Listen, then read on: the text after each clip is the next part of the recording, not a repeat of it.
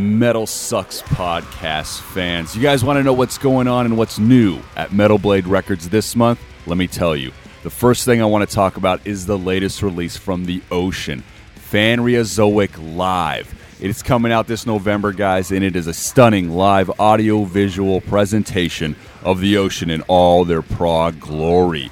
Make sure you guys are checking out the Phanerozoic Live, guys, the live videos right now at metalblade.com/theocean. Also new in the web shop, some classic reissues from the great Lizzie Borden. Make sure you guys are checking out Deal with the Devil and The Master of Disguise LP reissues, which are both going to come out this month from Metal Blade Records. And last but not least, Grease's Web. It's W-E-B. Their record Coliseum will be coming out. So check out all these wonderful releases from the Metal Blade Records, dude.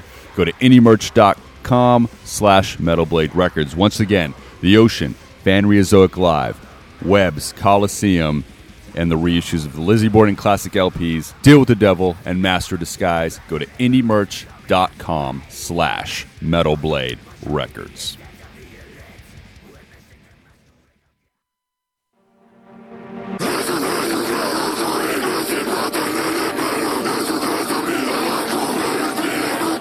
It's the Metal Sucks Podcast with your hosts Petter Speich, Brandon Hahn, and Jocelyn Sharp. Metal Sucks Podcast. Hello, friends out there. Is that your host, Petter Speich? I'm always joined by Brandon Hahn. You could follow me on Twitter and Instagram at Your Buddy Gooch. Also Jocelyn Sharp. You can follow me on everything at Jocelyn Sharp. Unless it's TikTok, then it's Wizard of Jaws. But just go to jocelynsharp.com. JOZALYN, sharp like a sharp knife.com. And make sure to follow our other co-host, Sylvia Alvarado at It's the Sylvia on Twitter and Instagram. If you guys want to follow me, I am at our other podcast handle at Rise to Offend on Facebook and Twitter, Rise to Offend Official on Instagram. This week, guys, we have Rob from Death Angel on the show. So excited to talk to him, man. We are here to celebrate the new live album, The Bastard Tracks. It is coming out November 26th. I'm going to say that again because in the interview, I say December 3rd. I fuck up. That was the original press release. Anyways, but the album is coming out November 26th, guys. So please disregard what I say in the interview. But before we get into my interview with Rob, let's do our Metal Sucks News. What you need to know. Metal Sucks News. Who is raping an upcoming show? Metal Sucks News. Dig it deep just to get the scoop. Metal Sucks News. Fill your head with the media's poop. Now that we have your attention, lend us your ears. Metal Sucks News controlling my thoughts. Will it make you happy or fill you with fear? Metal Sucks News to guide all the lost. Come with us. First story we want to talk about. Rammstein's guitarist says Ghost is not a stadium band, and that stadium bands are pretty much out the door. Facts.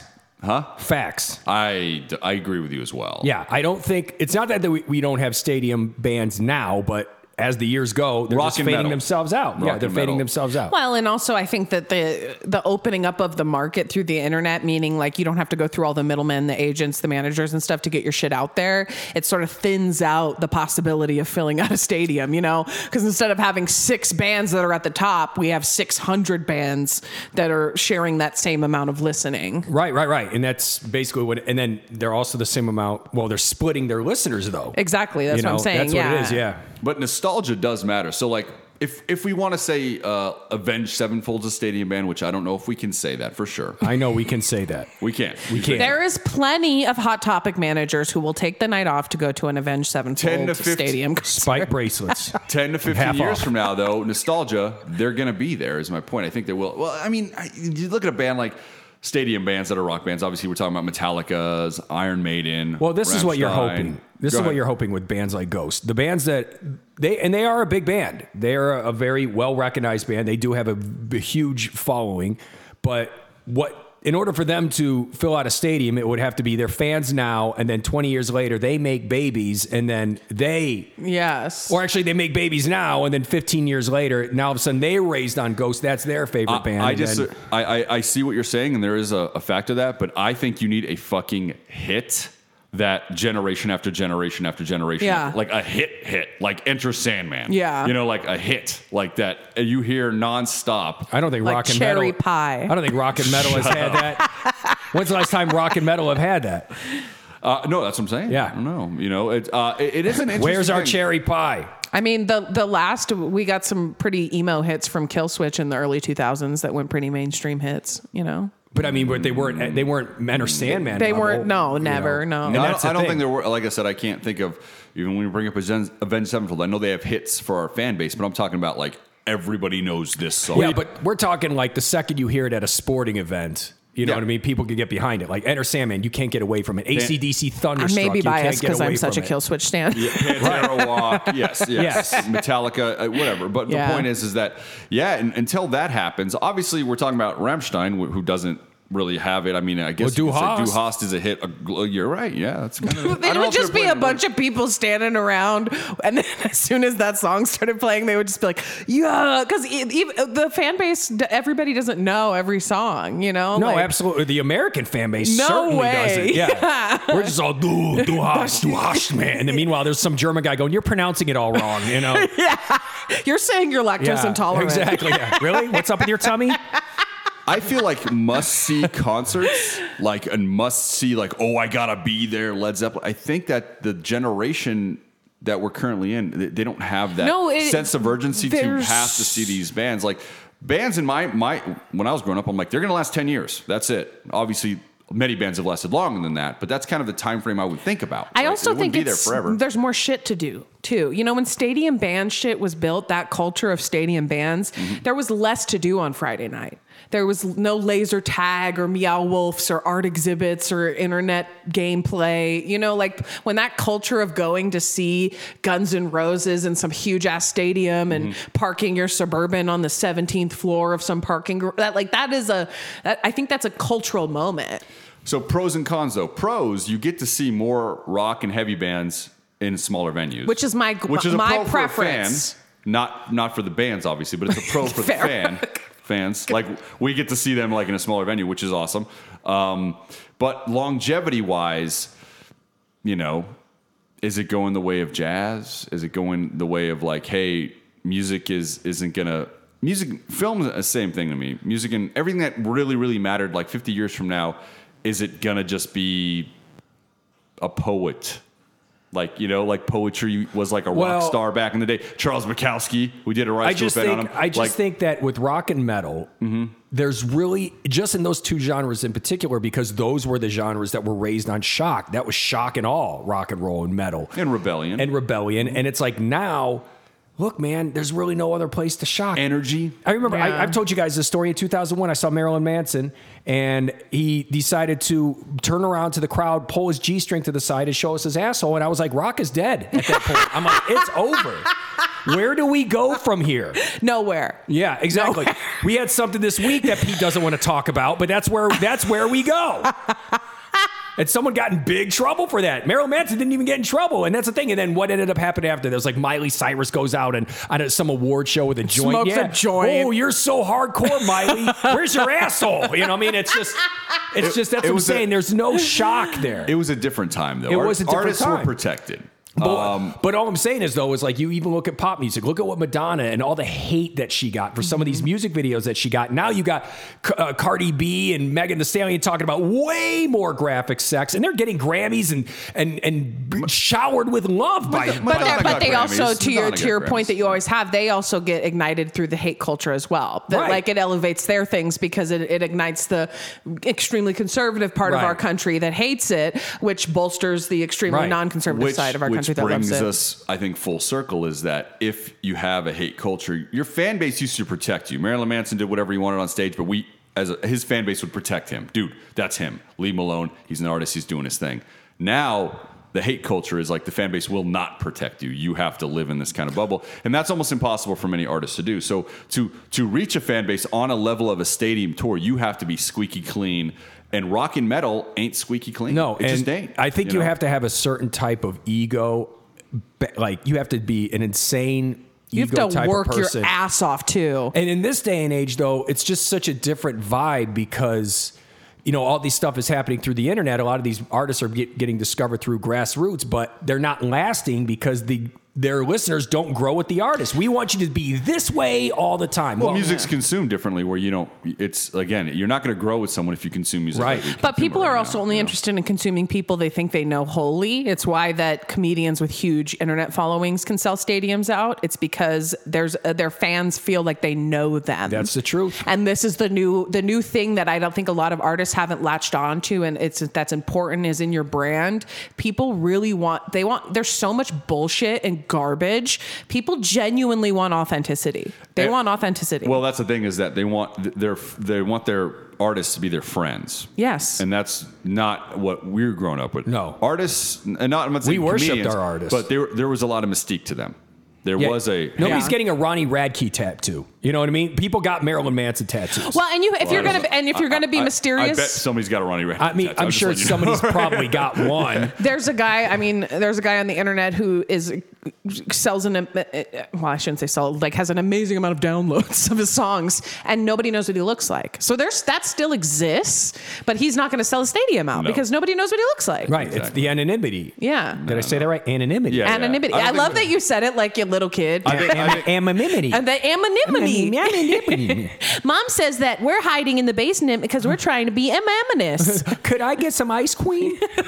Yeah, I think the mystique actually hurts artists now. You have to be really upfront and open. You have to be all straight People up about your... don't trust anyone. People are so fucked. The public is fucking traumatized. We have been, everyone we've ever loved or trusted to show us the way or be a beacon of hope or help us it's just like we are literally being shit on by like, they weren't who they said they were a horrible person. Look at these skeletons in this closet. So now people are so disenfranchised. I think the only way you can break through as an artist is if people are riding or dying with Demi Lovato and she's saying some stuff that you're like, okay, I mean, okay. I don't know that one, but I know Bill Cosby was a big one. And people need to hear what I mean is like, because she's so authentic, people are like, yeah, whatever you say, Demi, she's saying like we shouldn't call extraterrestrials aliens because it's a slur.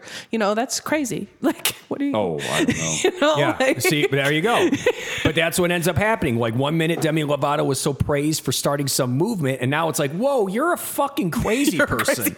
Well, you can't maintain. No. That's what I'm saying, and that's the problem. You can't maintain authenticity because all of us as human beings, including artists, I'm not saying we're making it up as we go, but our life experiences change our authenticity as we go. Yeah. So I think she's a bad example though, because she has Disney trauma. But anybody in 2000, anything that came out of your mouth, my mouth, Brandon's mouth, let's just say in 2010, after we lived a couple years, it's not authentic, but it was then. Exactly. That's the point. And I also believe with that kind of documentation, everybody seems to eventually get cut. And I also believe with the authenticity on the internet, it's like, okay, lights, camera, authenticity, and it's like, no, you're not being authentic. Yeah. You're just, you have an audience, and you're putting things in a way that could be made into entertainment, and it's not authentic, especially if you're talking about your real.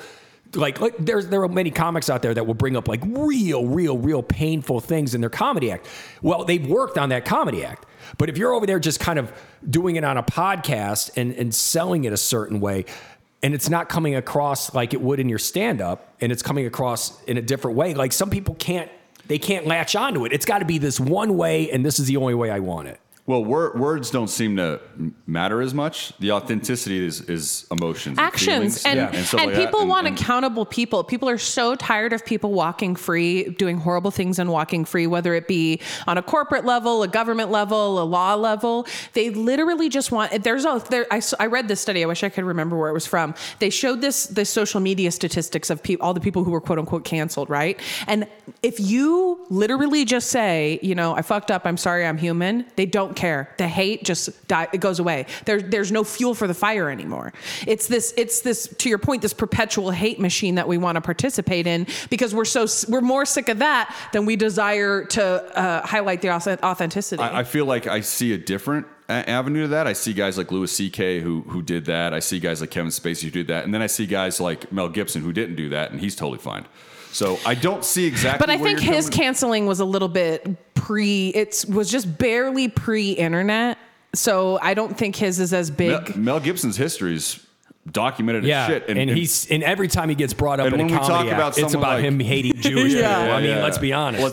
But this is the thing is like it's a pick and choose type thing. You know, people will ride or die with someone if you're going to be a horrible guy, you got to be a horrible guy through and through. Yeah, what people don't like, again, it's authenticity. If you're a horrible guy, be a horrible guy through and through. But if you're going to be a horrible guy and then be like, no, I'm a good guy, I would never hate Jews. Right. You know, then they're like, fuck you. You know, but if you're like, maybe I hate Jews, you know, then it's like a totally different story. I think with Mel Gibson thing is like he was drunk. He was just drunk, and he's like, look, I know I don't hate Jewish people, but I got drunk and I probably said some things that. This is you giving him the benefit of the doubt. It is me. That's what. And but that's there the is thing, no algorithm to cancel culture. And that's what I'm saying. And that's why people need to just like. But that's one thing. But that's one thing that's got to stop though. Is like that's what ends cancel culture, and that's what ends all this bickering. Is giving people the benefit of the doubt. Nobody's as evil as you say, unless it's like nobody's 100% bad or 100% good. Yeah. But to your point, I think the other thing with Mel Gibson, it's another bad example because there is some sort of pop cultural. Where everyone sort of chewed on that joke. Even South Park did it so big and so frequently. I think it sort of infantilized his racism and his anti-Semitism. It made it like a cartoon. It made him like a mascot. So it made him not feel as oppressive or scary, I think. I think there's this like cartoonishness that people like him can have that make people sort of not take it seriously. I think again, you guys are trying to make sense of it, but in actuality, there's no reason for these guys on the fence to be out of the way and this guy on the fence to be fine. No, but I do think that is a reason. That's a psychological reason. You know, like if you don't feel threatened by it, you're not going to feel if it doesn't trigger anything in you, you're not going to feel the need to cancel it. Well, I don't cancel anything. I don't. Yeah, I need to because you're not triggered by it. No, I'm not triggered by it. Yeah, exactly. It's like here's people are humans and they make mistakes. And and that's the thing though. Like there are things that I see and I go, if they're criminal, they need to do some crime. They need to do some time. But like, I mean, will I support them? Yes, I don't know. That's my personal decision. But obviously, I'm not gonna make an opinion about it. Well, look, and unfortunately, it goes like this. It's like if you are standing up for like free speech or something like that, there are people out there. If you say, I just believe in free speech, there are going to be people that are going to lump you in with a certain crowd. And you're like, whoa, I'm not with those guys. But it's easier for me to put you in this place. And that's basically what the internet is. And it's like we're looking at one person and we think they represent hundreds of thousands of people sometimes in this one tweet because they got a blue check mark next to it. And no, they don't. They represent one person who's trying to get attention by claiming they're authentic, and they're not. Yeah. And I mean, I've canceled artists I've met that were dicks to me.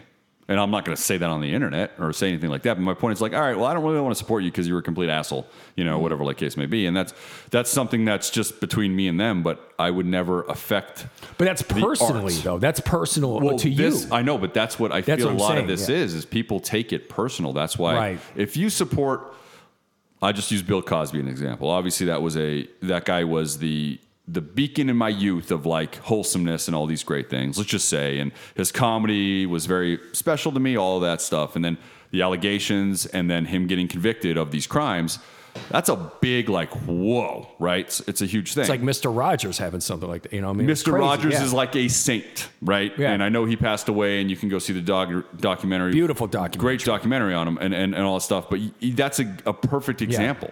Of like, all right, well, that guy was real. Somebody that you looked at and you thought there was no chance of them doing something evil. Correct. And that's how he was portrayed in the 80s. He's literally making Cosby noises as he's walking out of the courthouse for his rape trial. And that's what I'm saying. It's like, we don't know. We don't know. We weren't there. I don't know. But do I, like, for example, if Bill Cosby's coming to town, am I running to get a ticket? Not even going to answer that question on the show, but my point is I know where I stand on that. Yeah, I mean, I'm happy saying publicly how I stand on it. I mean, it's kind of fine. Whether you did it or not. I mean, coming out of a rape trial and going, hey, on video is crazy to me.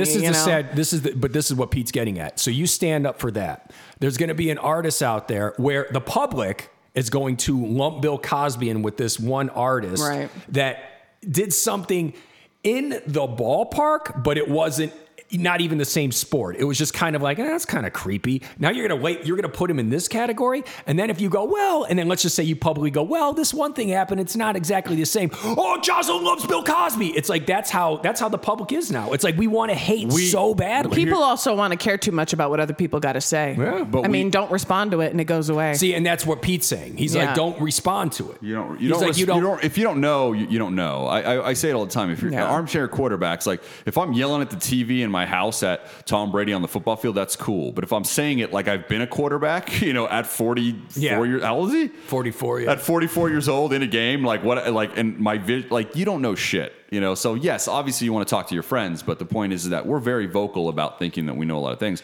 And we all have people in this room that when you bring up the phrase cancel culture, and this all ties into no more stadium bans. It really does, because there's going to be some sort of negativity that's going to cut people at the knees, But when you bring up cancel culture, it's a personal thing. Who you cancel, who you don't support, who you don't want to, for whatever reason. But that's why it's imaginary. That's why there's little to no real the amount of real consequences when you narrow it down. Like there's a huge broad amount of list of people we could talk about that everybody canceled over the last year. But of those people getting canceled, the real life consequences, those kind of things, we're not really seeing them. Imaginary, I can't buy into because it's out there and it is now representing the people that have done the wrong things wholly. It represents them more than 20 years of their legitimate careers, let's just say.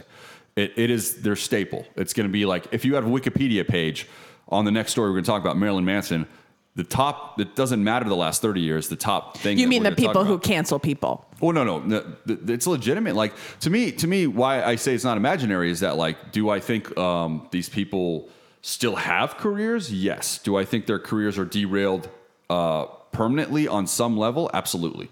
And if you derail someone's artistic career or whatever, and they have to go pander to a side, then yes, then there was a negative effect on them. Sure, but what if they really did it? No.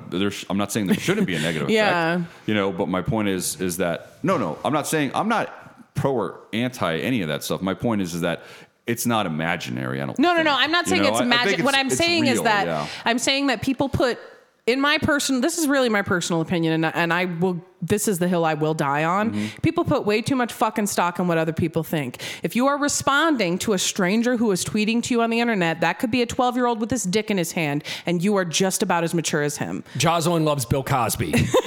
That's what you just said in that statement. No. But Dave Chappelle's a hero. When I was a younger person, he's a hero, big time. And I'm not going to comment on where I stand with him now or anything like that. But my point is that King, no comment over here. Yeah, right. Yeah, I'm not going to say. Well, I'm not going to. I'm not. My point is he's he a hates hero. free speech. No, I don't. You love Bill Cosby. He loves Bill Cosby. I don't. But he does. He's not going to comment on Dave, so he obviously loves Bill. If I told you guys I would never mess Dave Chappelle coming to town 10 years ago, that's the truth. And if I don't feel the same way for whatever reason, I outgrew him or his comedy doesn't mean the same thing to me, it's a personal thing. But I do want people to support whatever artist speaks to them, and I want them to give them the benefit of the doubt and just promote them in a positive way so they can keep rising up the ladder if you're a fan. If not, step away and shut up. Or instead of, I mean, of course, if there's people who are dangerous to others, definitely keep spreading the fucking word. I'm going to always die on that hill as well. But just highlight the people who are doing shit that you like. Show that shit off. Right. Well, that's the positivity. But my thing is... But if you highlight that and then somebody comes back with like, so-and-so is this. You don't respond to it. Yeah, but it's still there. You don't respond to it. Now you have to make a personal decision and be like, well, I'm okay with that. There's literally 4 videos on YouTube that, because they got enough views, my family members of me were like, people are saying this and this about you on YouTube videos. Who cares? I'm still buying this avocado at Smith's. It hasn't changed anything about my life. So for me, it's like... but it could, Joss. Sure, it could. And that's a consequence of whatever actions I did, but I didn't do anything. So well, that's what I'm saying. But what if I'm not saying that you did anything, but my point is that is what artists are up against. That's why they can't reach this high level that they used to in the past. They aren't protected. They are... This is going to actors and anything like that. Yeah. There is a target in our culture on these people that are putting themselves out there, and they're not getting the benefit of the doubt. There are these targets on these people that they have to maintain a very, very specific style. Stay the same person forever. Yeah. And they can't cross certain lines, or their lives. And don't be a hypocrite in jeopardy. Yeah, don't be a human being. Or I mean, not their lives. Their livelihood is in jeopardy, and that is something that again, it's real. But it's also something that I'm glad to know. Next story, that Marilyn Manson's lawyer is saying he wants a global mediation with alleged assault victims, and that's in the cards. Meaning he's willing to, hey, we'll give you guys payouts if you go away. I'm glad to know that headline and that story, which is the next thing we're going to talk about, because it does play a part in my decision if I want to keep supporting this guy, despite his records meaning a lot to me at a certain time in my life. Hey man, that's the thing. Nothing culturally, no shifts we make as a society are all good or all bad. Cancel culture is not great, but it's not bad. What we're doing as a society is we're raising our standards. We're going to go way too far and then we're going to fall back down, just like we did with prohibition. And then now, what's his name with the mustache is on all the commercials. But does art not benefit? I don't agree with book burners, and that's what cancel culture is. Yeah, but we're not learning from our mistakes. Well, we never do. Humans never do. Yeah, they do. As a culture, we do. And what I'm saying is when you push something like cancel culture, then all of a sudden you're making people white knuckle something just because of you.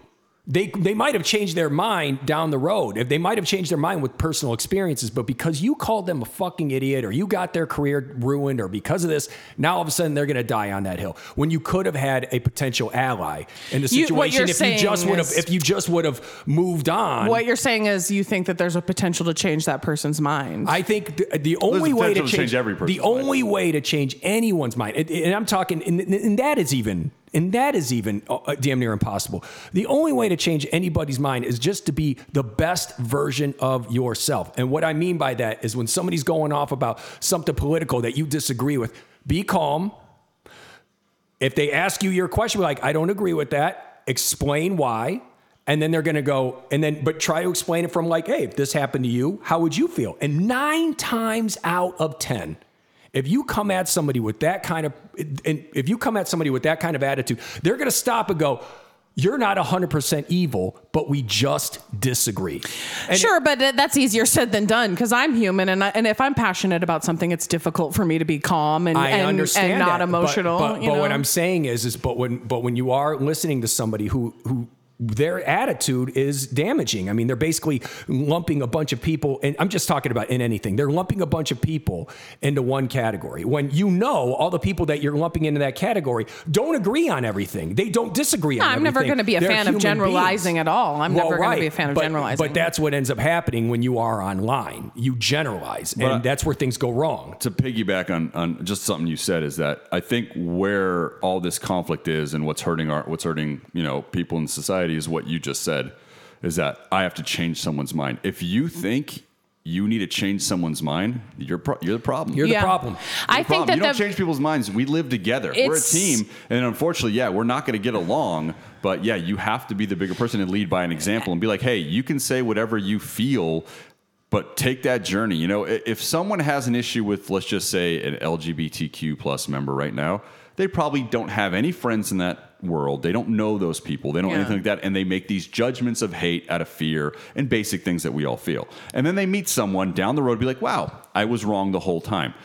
We can't fix that. Sure. But that person, time can fix that.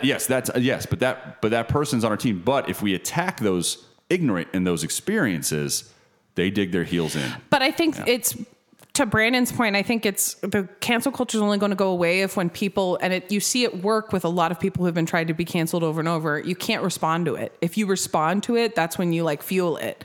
You have to ignore it. But as an artist, if someone makes a false accusation about I know you, it's tough. I know it's tough, but you have to respond. If you want to respond, you have. But here's the thing: it's like, what if that person knows it's a false accusation? They're doing it just to get you to respond, just to bait you into a conversation that's only going to hurt you. I think it doesn't do anything. It doesn't do anyone. You'd block them. If someone put a rape accusation on us, one of us on this show, the chance of us losing this podcast and not being a part of this program is very high, regardless if it's completely fabricated or made up. True or false? What do you think? True. Yeah. Okay. So with that being the thing, I have to speak up, or you have to speak up, or you have to speak up, or whoever, and be like, no, this is not true. This is the facts. I have to protect myself. If I ignore it, the silence, that's the catch, is that now you're in a situation where it's like, well, you're not speaking up for yourself. So now you have to lose something you've I guess earned. for me, I'm more thinking of all these instances online where it would have just gone away, where it's like somebody tweeting at you. Mm-hmm. You know, that's more what Yeah. I'm thinking of, where it's like if you don't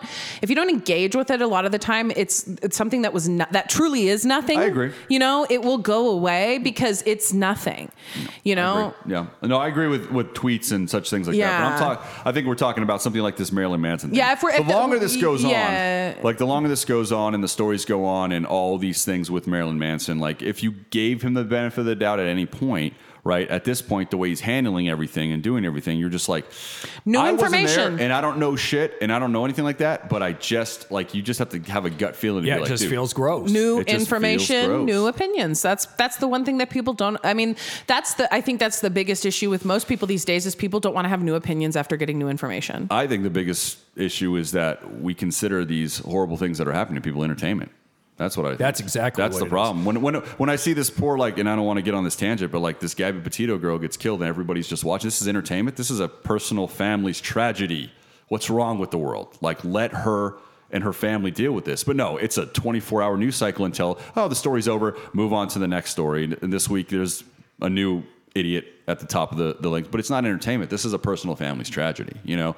And we as a culture now, this is why we're a hate culture, as we don't respect families. We don't respect people's personal tragedies and feelings, but we pretend we do by saying it in a thread or some shit like Right. that. But if you did, you would not react and let it be your entertainment. I get you know? that, but I think it's less malicious than you think. I think there's also a human morbid curiosity that makes us scared of the trauma and makes us want to look at the trauma because it makes it a little less daunting, because we all know any of this shit can happen to us at any time. As a human being, if you see people are hurting and you do something in any kind of way, if we go back to this Gabby Petito thing, her parents are probably crushed.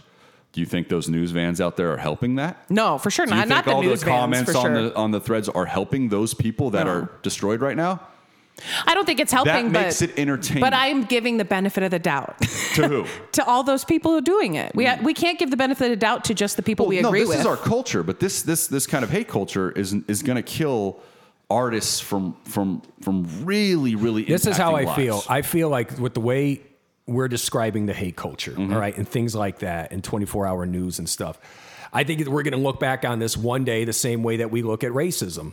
And how right now, if you're a racist, you're so disgusting. And back in the day, it was kind of accepted. Right. I think that eventually. Well, and I think that's why I have a hard time connecting to this conversation is I don't watch the news. I don't participate in it at all. But what I'm saying is like there are things that are accepted in our society that are ugly. They've always been ugly. Mm-hmm. We didn't know how ugly this was until the OJ trial, until Desert Storm. We didn't know how much the people just needed to watch conflict and real life drama, other people's lives playing out in front of them. We didn't realize that until the last 30 years. And then ever since then, it's been everybody just trying to capitalize on the same exact note. We may not have realized it, but if you go back through history, it's kind of always been a thing. People used to pay to walk and look at dead bodies. They used to display dead But bodies that in means books. that means we didn't grow from history. No, 'Cause for I'll tell you sure. something right now. OJ was entertainment. Casey Anthony and That was poor dead entertainment for baby. people, That was yeah. entertainment. Kyle Rittenhouse, that's entertainment. Right. And this isn't entertainment.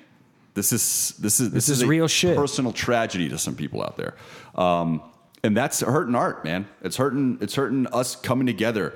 Because we all have to be on this weird thing. We all gotta be right. The reason we're all in small venues now is because that's how many people we can get along with. These larger venues aren't happening because, dude, everybody's got a different agenda. But I didn't know we were going to go here. But we know what happened. It happened. I'm Hey, good with you it. know what, And- guys? I feel differently. I don't go to big venues just because I don't like them. Metal Sucks, listening audience, you guys can thank us for solving the world's problems. we solved nothing. I'm winking at you, and I'm saying, way to go, champ. We solved nothing. Yeah, but, we did. We fixed it. But before, guys, we jump into the highlight of the show, and hopefully we didn't turn anybody off because the talk with Rob is fantastic, dude. And I really want to promote the Bastard Tracks by Death Angels coming out November 26th. But before I jump into the interview with Rob, real quick, guys, one more thing. Oh, I'm so excited to promote, and that is Converge's Blood Moon 1. It's a new collaborative album created by the legendary hardcore band Converge alongside dark songstress Chelsea Wolfe, her bandmate writing partner Ben C., and cave-in vocalist guitarist Stephen Brodsky. Blood Moon 1 is available now, guys. Last week I talked to Jacob Bannon. We promoted it. We played some songs. This is going to be on the top of many, many album lists. It's a fantastic, fantastic work by all of them put together. So if you haven't, guys, make sure you go pick up a physical copy. The CDs are out right now. Blood Moon 1, Converge, Chelsea Wolfe, Stephen Brodsky. It is available now, my friends. And with that, let's jump into my interview with Rob from Death Angel.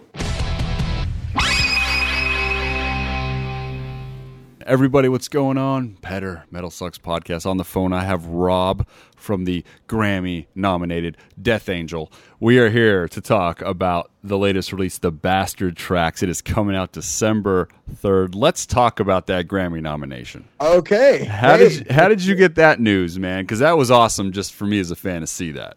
How did we get it? I have no idea. I mean, we've been putting out music for many decades, and suddenly we got on the radar of the Recording Academy somehow.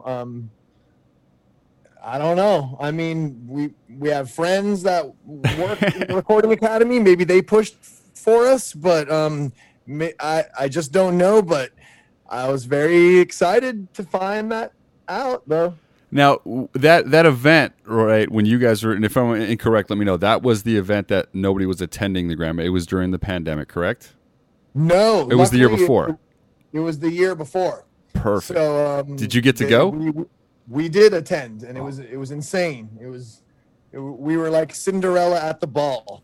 and certainly when the clock struck midnight, you know, we turned back to our ugly stepsister selves. But no, I mean, it was definitely an unforgettable experience. I mean, you know, we got to do that with the whole band was there, the band and our significant others, and we were, you know, like kind of out of place, and like really tiny fish in a huge pond. But it was awesome. We experienced it to the max. We said, you know what? This is a once in a lifetime. We've heard of these friggin' things all our lives, and now we're here. We've been acknowledged and recognized by our peers in the music industry, and let's just savor it for all it's worth, even though the metal category is just like insignificant in that whole scene right now these days, being that rock is, you know, not the flavor of the month, and especially not metal in the huge world of music. But whatever, man. We had a great time. We took it for all it was worth, and I'll never forget it. Dude, beautiful. No, it was an exciting moment. And, you know, I got to actually talk. I was lucky enough to talk to Ice-T both times he got nominated for Body Count. And in the second time, you know, they got nominated the first time. And then the second time, they were like, I was asked them if like, when you were recording the record, were you thinking, hey, this last one got the Grammy nod. We got to do something like, and remember, maybe they're still on their radar. Do you guys have that mentality? Or like, fuck it, this is a one-time thing. We're just going with it, and we're doing what we do. I mean, I had that in the back of my mind, of course. Once we entered the world of all that, I figured, yes, we possibly are on the radar now. We're recognized by the Academy and stuff, and but we didn't really. There was no action taken except for the fact that, so during the pandemic, we recorded this acoustic EP called Under Pressure EP, and there's 4 acoustic songs on there. And one of the 4 songs was a new song that we wrote during the pandemic. So it had all the vibes and all the energy of the real deep part of the pandemic when everyone was tripping hard.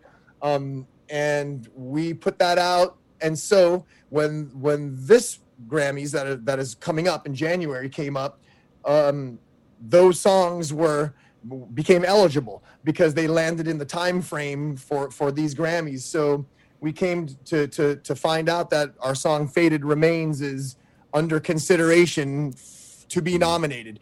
So we shall see. This Friday, the first round of the voting ends, and so after that it whittles down to the 5 nominees in each category. So our song Faded Remains was up for best rock song and best rock performance.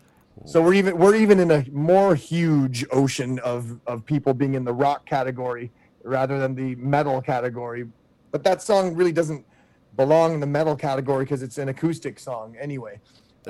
So stranger things have happened. You said it. That is awesome, dude. So now we can look out for that. But Faded Remains is one of the bastard tracks on the latest record we're talking about promoting right here, Yes. December 3rd. That is one of the highlights of, I just want to bring that in, is the acoustic performances that you guys did for, Faded Remains, Volcanic. I'm trying to remember off the top of the head, but it rolled into the Sabbath cover, which was just a It beautiful was those thing. two. That's right. Faded Remains and Volcanic. Yeah, and tell me about how you guys are like, all right, we're doing this amazing concept, but we have to put these acoustic performances kind of for the fan base. Tell me about how you guys decided to do that, sequencing pretty much for you. Well, since we were doing it in a controlled environment and atmosphere, then we figured that we may as well, go the distance and add these acoustic versions, because we want to play these songs live, but we just haven't been in a position production wise to make it happen properly.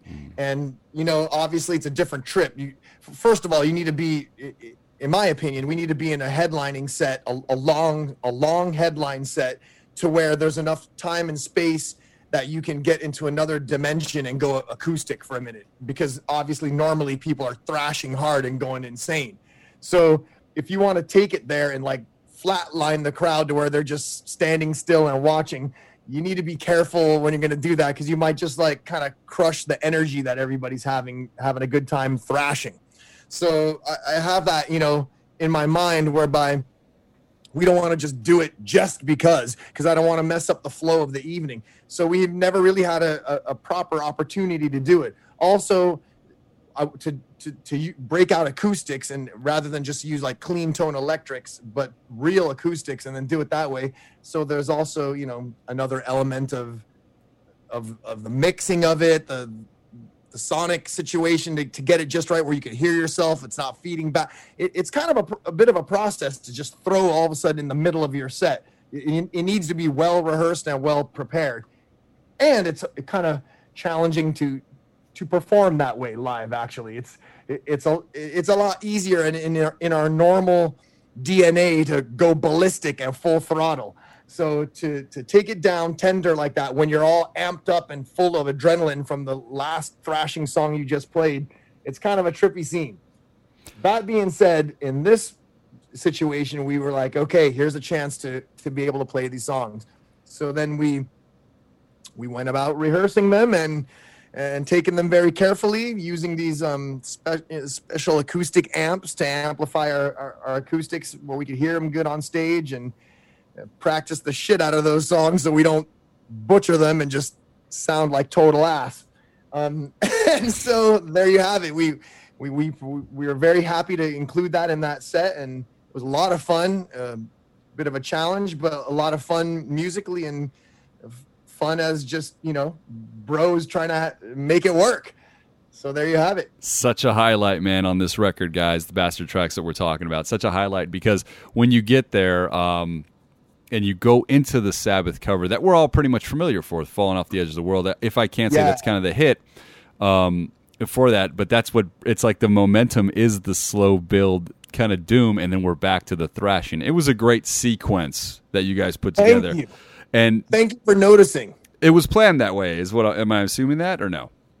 I take great care in sequencing our sets. Oh, perfect. It's one of the most fun things that I do. Whenever any set that we play, given the situation, the place we're at, the type of crowd we have, who we're playing with, it's kind of my job to create the set list and the sequence, and on our records too.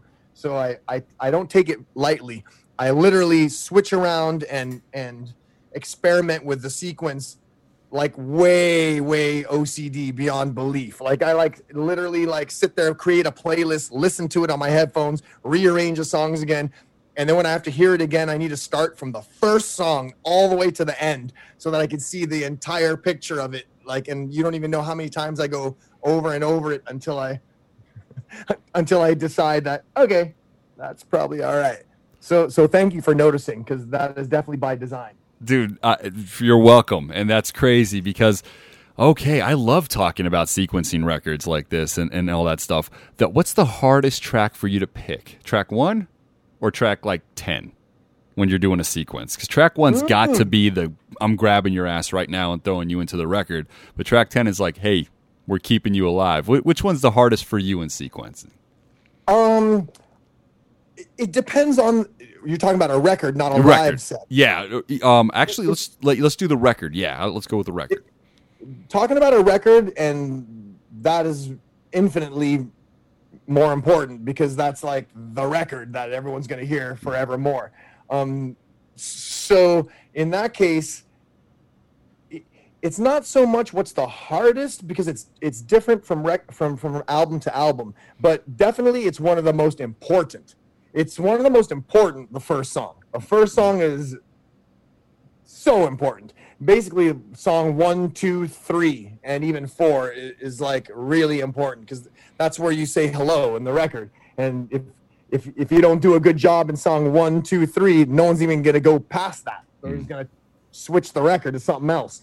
So you want to make sure that, to me, the first 3 songs like make it where the person has to keep going, and then of course the closing song is definitely important too because that's the way that you end the movie, so to speak. And I'm trying to look at a sequence of songs like a movie, like it's taking you through a journey. And there's a beginning, there's an ending, and then there's the things that happen in the middle. And if you don't get it right, your shit's out of sequence, and it's discombobulated, and the flow and the vibe is not taking you through the story the right way. So I'm trying to just visualize everything like a soundtrack. But that being said, the first song, the reason I say it's to me it's the most important, but it's not the hardest, is because sometimes by the time we're done recording the record, the first song has revealed itself. That's how it usually is. Yeah. I don't have to think about it or try to figure it out because to me it's like this song is screaming opening track. Like you could tell this song says hello, and it's got to be the first song. It's just it's obvious. So that's how it normally works. The first song kind of reveals itself just by the nature of the song. Then it's kind of hard going to song 2, 3, 4, and then who's going to be the guy at the end. Now, let me ask you this, because I love this, and because you put so much time into your guys' own work to sequence records, obviously when you listen to other bands, and we don't have to name any bands, but have you ever listened to an album and you're like, dude, they sequenced this completely wrong, but this is a great record and it could have been better? Do you do that? That's a good question. That's kind of funny. I think in rare occasions I have thought that. I mean, I can't think off the top of my head what album right now, but there's got to have been a record that I've heard that it seemed odd in the sequence at some point. But I try to, when it comes to that, you know why I don't really acknowledge that or think of it that way is because I just come to picture that it's those artists' vision, and if that's how they see it, like that's how they wanted it to happen, then I'm just trying to digest it the way that they served it up to me. You know, like it's like I'm thinking they did it that way for a reason. They didn't just randomly, like they must have gone through what I go through trying to see what's up. And so if they want it to be this way, maybe it's me who's not understanding this, and so I need to hear it for a while to see why they did it that way. So I'm kind of really open to thinking that, especially artists that, I respect and people I listen to, I'm like, well, these guys, they know what they're doing. So maybe I'm just in a weird headspace and I don't see it right now. Kind of like if you see a movie in a weird space and you kind of didn't think it was all that or something, then maybe in another time you see it again and then you like it better the next time or something. It's just, it takes a minute to grow on you or something. Yeah, so I think that's all. I'm totally with you, man. Mood is such a big thing when you're consuming art. I always say that. I feel like if I'm in a bad mood and I walk into a movie theater, I'm like, this movie doesn't have a chance. Totally. It's like I'm gonna wait. It's just not fair. And then the revisit, you're like, oh, I get it now. That's totally how it is. And that's your headspace. Sometimes it's like the entertainment's like a drug. If you're in the wrong headspace, you might have a bad trip or something. But in a different day, taking the same drug in a good headspace, you might have an amazing time. So it kind of depends too how your perception is within your mood, because entertainment is playing with your moods. It's like it's a mood swing up and down, and your emotions and moods should be affected if the entertainment is good. That's what I think, at least. 1,000%. There's been times I've had the wrong attitude, and then it sucked me in, and my attitude's gone, and all of a sudden I'm like, all right, you win. And it's like those are the artists, the bands, the movies even, that I'm like, oh wow, they changed it all for me, and that's what I love about it. Now, another thing I love, dude, is I love deep cuts. I've always been a fan of, especially a lot of my favorite bands doing the deep cut thing. So this concept of the record was amazing, because I've talked to a lot of bands and I'm like, would you guys ever do a deep cut tour? But I don't know if that makes sense, right? Now, exactly. Yeah, but this is a fantastic idea. So tell me about how the concept came together and how you guys are like, we're going to do some songs that are great. The core fan base is going to be super happy to see these lives, like we talked about the acoustic songs. But how did you guys come up with the concept to make that part of this plan? That actually came about with straight up collaborating, discussing, and powwow over fucking ideas, which is a good idea in itself to do that, because there you go. Ideas come about when you somehow get together and just like start riffing and talking about shit and vibing out, and all of a sudden one thing leads to another and a cool idea gets born. So that's kind of how this happened. What it was is we did, so during the pandemic, as we lay dormant and like wondering what the fuck we're gonna do, so then we realized, okay, we're gonna do this Christmas show stream thing. So because we do these Christmas shows in our hometown in San Francisco, we have been doing these holiday Christmas shows. It's an annual thing, and we are already up to the 7th annual. We've done it 6 years in a row. They're very successful. We do a whole Christmas theme thing. We make it a special night. We just get all crazy. We play a long set. We play do a Christmas song. We do cover tunes. We do Beatles covers, because we borrowed the whole Another Christmas show from the Beatles, who were they did that back then. They would do these long runs of Christmas shows during Christmas time. So we kind of borrowed the idea. So we paid homage and do a bunch of covers and then regular songs in our set. We have guest musicians. It's a real fun night. We were going to miss the 7th annual because of the pandemic. So then the idea was brought up. Let's do one of these internet stream type things. So we did it.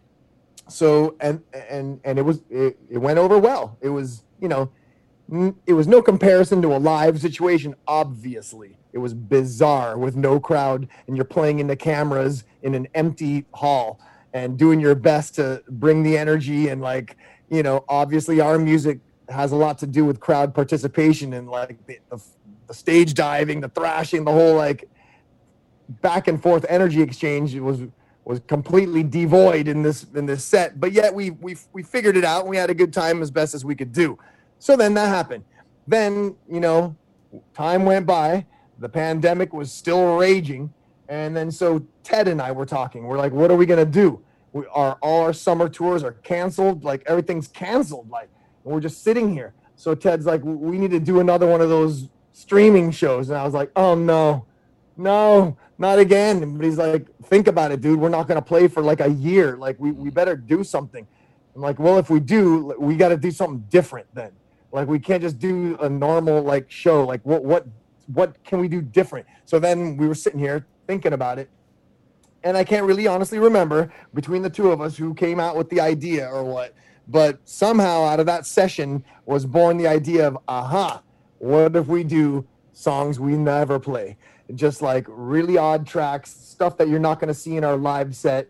And this is the time. We have time to work it out, relearn the songs, pick a good set list that will fill an entire, set of stuff that it might work on the internet, because people don't have to be in the crowd live going like wondering what the fuck, where's a normal song that we know? Like let's go. What are all these weird songs the whole time? It might go over better like when people watch on their computers at home or on their TV or whatever.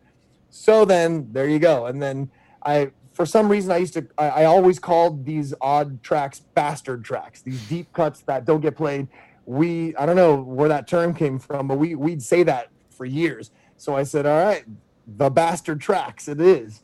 And there you go. That's how the idea was born. Then it started getting fun. You know, we started getting into it and looking into all the albums. And I basically sent an email out to every guy in the band and said, all right, this is going to go down. Give me a list of your favorite Bastard tracks of all our songs. So then all the other 4 dudes sent me these long lists of songs. And then now I had to look at everybody's vibe and pick what I thought is going to work out of all these songs. And that's how we came out with the songs. Nice. Now, how many of your songs on your list did everybody else agree with? Because that sounds hard to me. That sounds hard, man.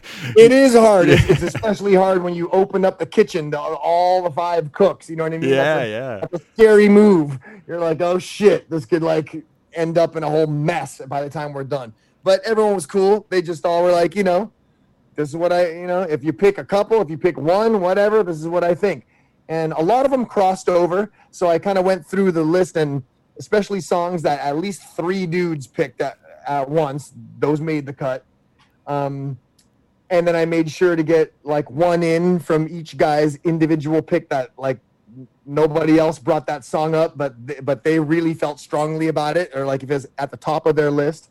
And finally, my list, I didn't even make a list. I just looked at all the other 4 guys' list, then compiled the songs that I thought worked out of the 4 other dudes, and then I filled in what was left to like make the entire set, because I agreed with these other ones, and then I thought, okay, how about a couple of these others?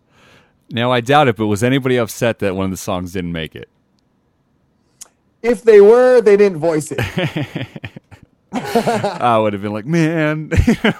But that's how a democracy works, people, right there. Yeah, you have structure, cool, and you can do that, and that's awesome. Now, rehearsing them, which one was the most difficult, I guess, for you guys to relearn, maybe? Or were they all kind of like, oh, you guys all remember the vibe pretty well?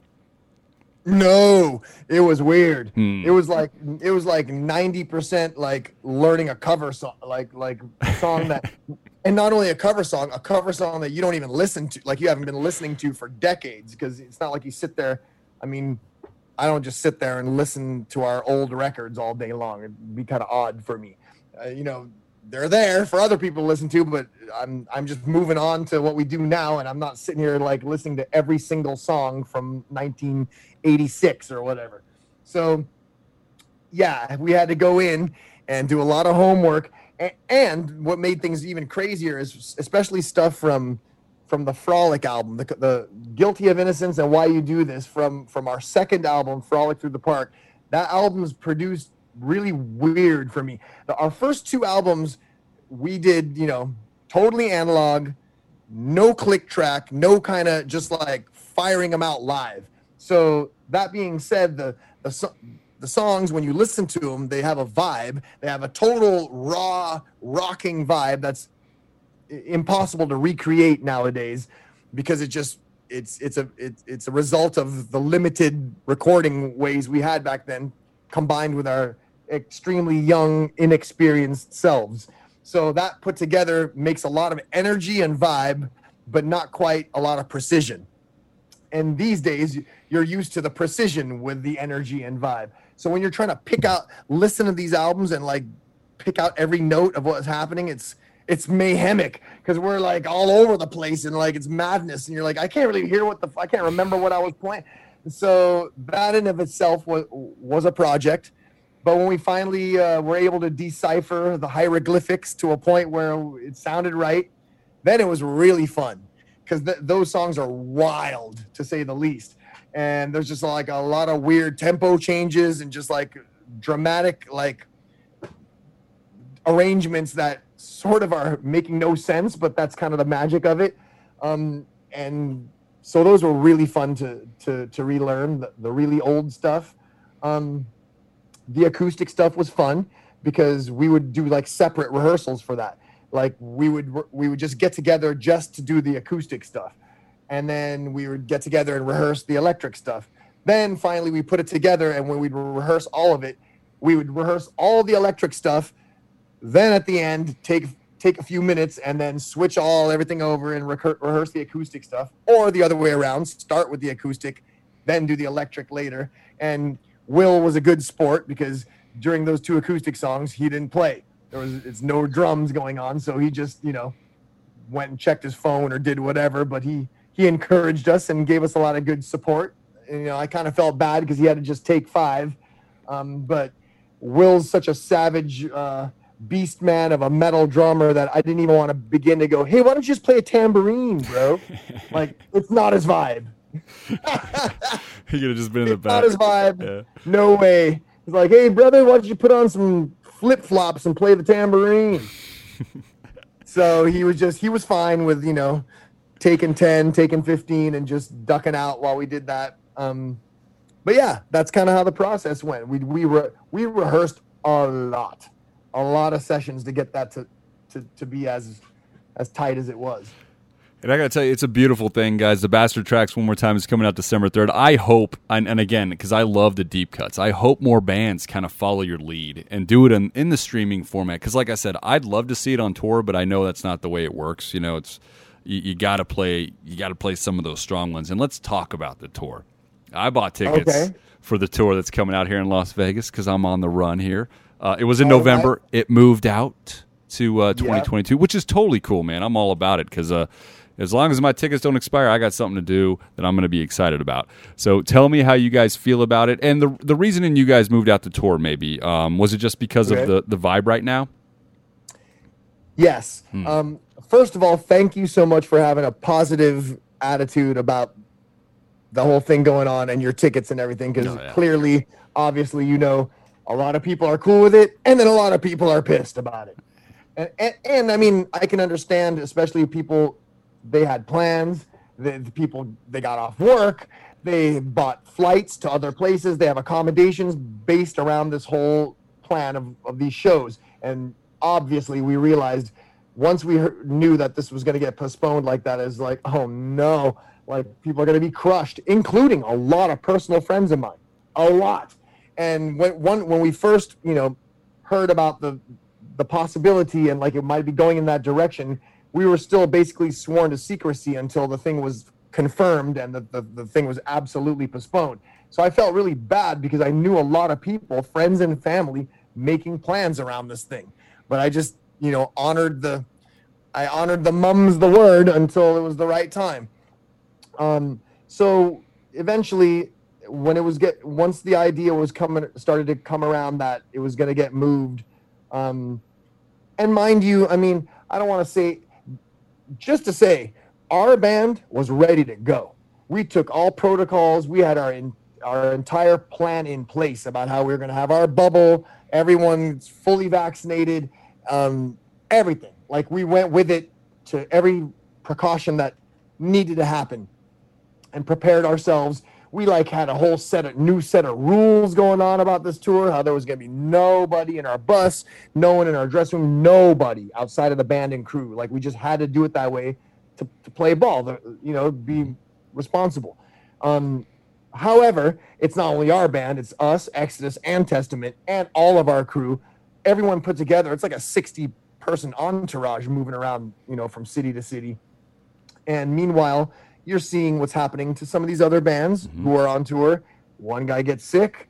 They're canceled out for a while. They come back. The different situations happen. They're able to stall for a while, then get a replacement dude, and then get back on the tour. We just are unfortunately not in that at that level, at our budget level and the bracket where we live in on tour. We couldn't afford for that to happen. 1-2 shows gets canceled because one dude, something happens or something, it's over. Like our whole tour would have been over. We can't just sit still for days incurring all the expenses of our buses and crew and everything with no shows. And there was just a million obvious reasons about the pandemic. And a lot of the venues had really strict rules and tours were getting postponed and canceled left and right. So in the end, it was decided that we needed to just, not fuck around and do it next year where hopefully it'll be easier to do. It won't be so restrictive and we won't have to cancel in the middle of the thing and the whole tour could happen. And unfortunately, a lot of people don't really understand all the details of what we have to deal with to make stuff like this work. So it was in the best interest of the big picture. And I'll tell you right now, that's them being selfish, because we all should understand that what you guys are giving to us, it's a huge sigh, it's a huge relief, it's a beautiful night, something we didn't get for a year and a half, and it's our job to take care of you guys and make sure you guys don't get sick too as a fan base. It's a whole team effort. We got to keep the clubs open, we got to keep you guys rolling, all that stuff. So, thank you. I appreciate that outlook, and yeah. I mean, and another thing that's kind of trip is when you see these people getting so pissed about it or whatever, when they like write in and they say stuff. I mean, I feel their pain, but like exactly, they're not looking at the whole big picture of everything, and B, did they ever consider that how badly we want to play? Like, you think we are happy about that? We're dying over here for a live crowd, man. It's like it's been the longest time that we have not played in front of a crowd since Death Angel's first show ever, like since 1983 or something. Since we ever first started playing, we have never gone this long without playing in front of a crowd. It's killing us. It's what we do it's our life. Like, it's our love, our life, and of course we want to play. Of course. Yeah, man, I'm sorry that you guys are getting any kind of, that's just not fair to you guys. And like I said, everything you've given has been great for us. And when the shows happen, those negative attitudes will be gone, because it's going to be a fantastic night. Like you said, Testament, Exodus, Death Angel, an amazing package. Us fans are going to have the best time ever, man. So with that, Rob, I saw I went over my time limit just a little bit. I do apologize, dude. But I got to promote one more time. No worries, bro. Good. Awesome, brother. One more time, I got to tell everybody, the Bastard Tracks, it is coming out December 3rd. I fucking love the record. 15 songs. If you're a Death Angel fan, you definitely want to hear these renditions. As I mentioned, there's highlights all over the thing. It's coming out December 3rd. Do not miss out on it. Pre-order it now. Pick it up when it comes out. With that, Rob, it has been an absolute pleasure, my friend. Thank you so much, dude, for calling in to the Metal Sucks podcast. Thank you for having me. It's been my pleasure. It's so awesome. And just to let you know, this is the first interview I've done for the Bastard Tracks, so I'm very excited. I haven't been doing an interview in a while for any release or anything. It's been very abnormal, and something like this makes me feel normal, and it feels like the thing that we do. So it totally stoked me to talk to you, and thanks everyone for listening.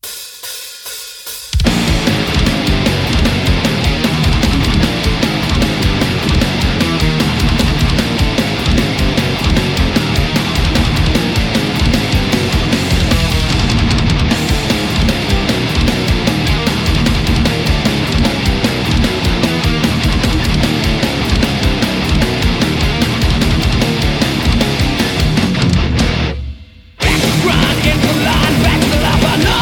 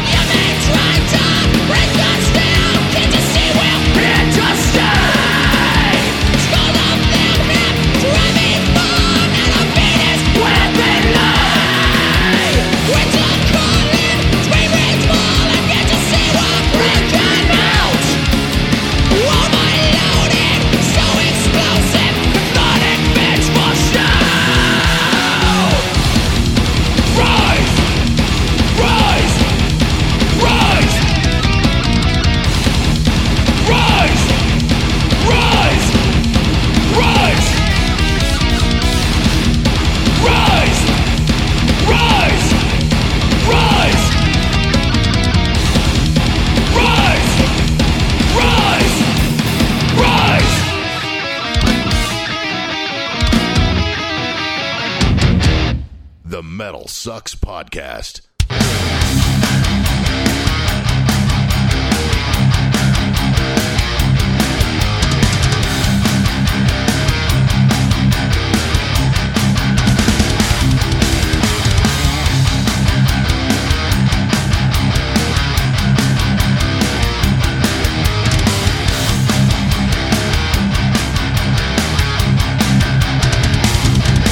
After years of death and dying,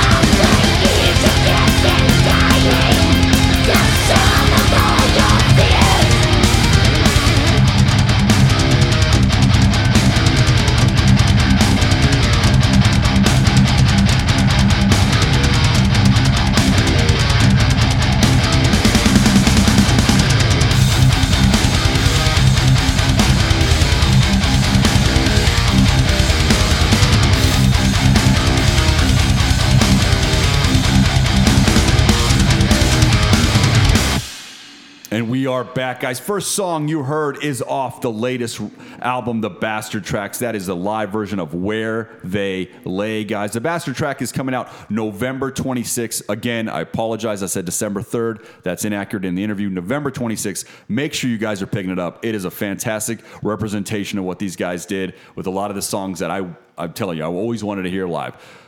Bastard Track's coming out November 26th. Also, the second song you guys heard, it is off the Bay Area Strikes Back North American Tour, is Testament, Death Angel, and of course, Exodus. That track is from Exodus. That is the Years of Death and Dying, and their new album, Persona Non Grata, is out now, guys. Make sure you're picking up tickets. That the Bay Strikes Back store, Testament, Exodus, Death Angel, it's starting April 9th across North America. I got my tickets. I cannot wait for that show. It's going to be a great time. And make sure you guys are checking out the latest from Exodus, Persona Non Grata.